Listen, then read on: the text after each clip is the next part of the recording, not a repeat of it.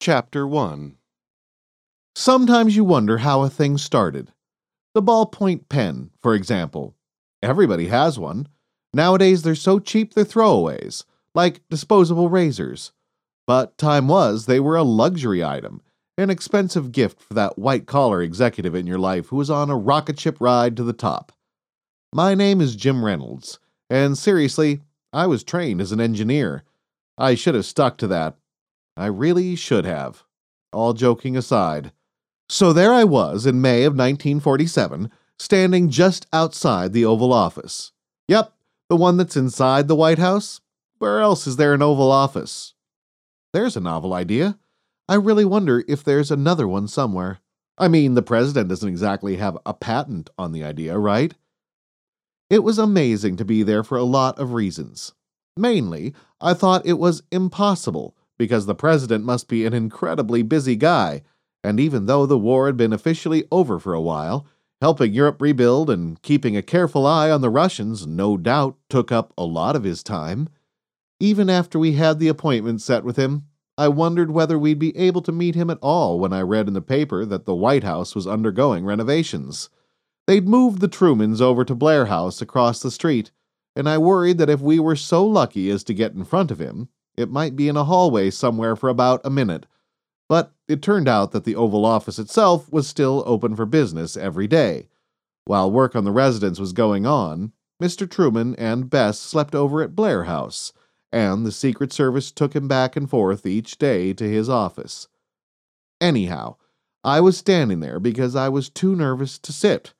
And I was there not because of anything I did, not really, but because of what my father did, or didn't do, or didn't necessarily mean to do. It'll take a while to explain. So seated behind the desk in front of me was Winifred, President Truman's personal secretary. She wasn't much of a looker, but then you wouldn't expect her to be. She was friendly enough, extremely well done up, I should say, but she came across as efficient and no-nonsense. You'd know he'd have insisted on that if you knew him, which I didn't. I didn't even vote for him later in '48, but that's another story too. Winifred was one of those iron fist and a velvet glove types. Sweet, sincere smile, but she could cut you like a razor. Truman was running behind on his appointments that day. Not a situation I thought she'd have approved of, but I'm sure she managed it well enough with him being about as stubborn as a Missouri mule, or so they said. Didn't make me any more calm about meeting him, that's for sure. How much longer do you think? I asked her. Oh, just a few minutes, she said. He's just signing a bill. A lump came into my throat. I was nervous enough already, but the next thought had terrified me in all kinds of new ways.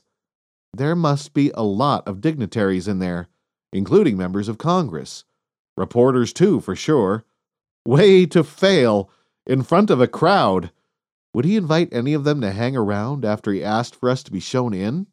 Was there maybe another exit so they wouldn't all stampede through here?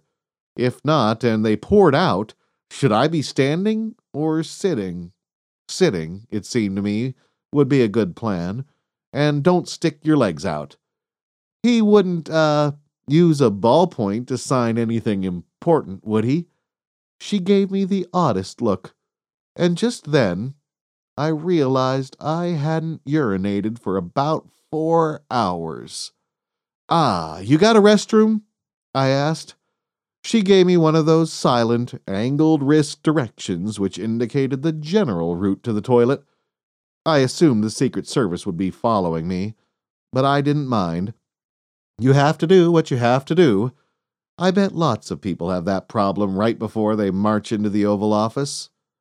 So, I was at the urinal, about to let fly, and of course, that's when you relax, whether you want to or not. My mind popped right out of the moment, and I remembered that other time, the much more momentous time, at least from my personal viewpoint.